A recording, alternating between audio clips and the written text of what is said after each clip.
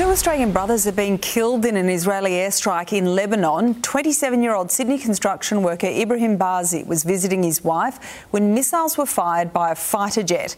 The couple were understood to be planning to leave Lebanon. It's believed his wife had recently acquired an Australian visa. Bazi and his wife were killed alongside his 30-year-old brother Ali. DFAT says it is aware of reports of their deaths.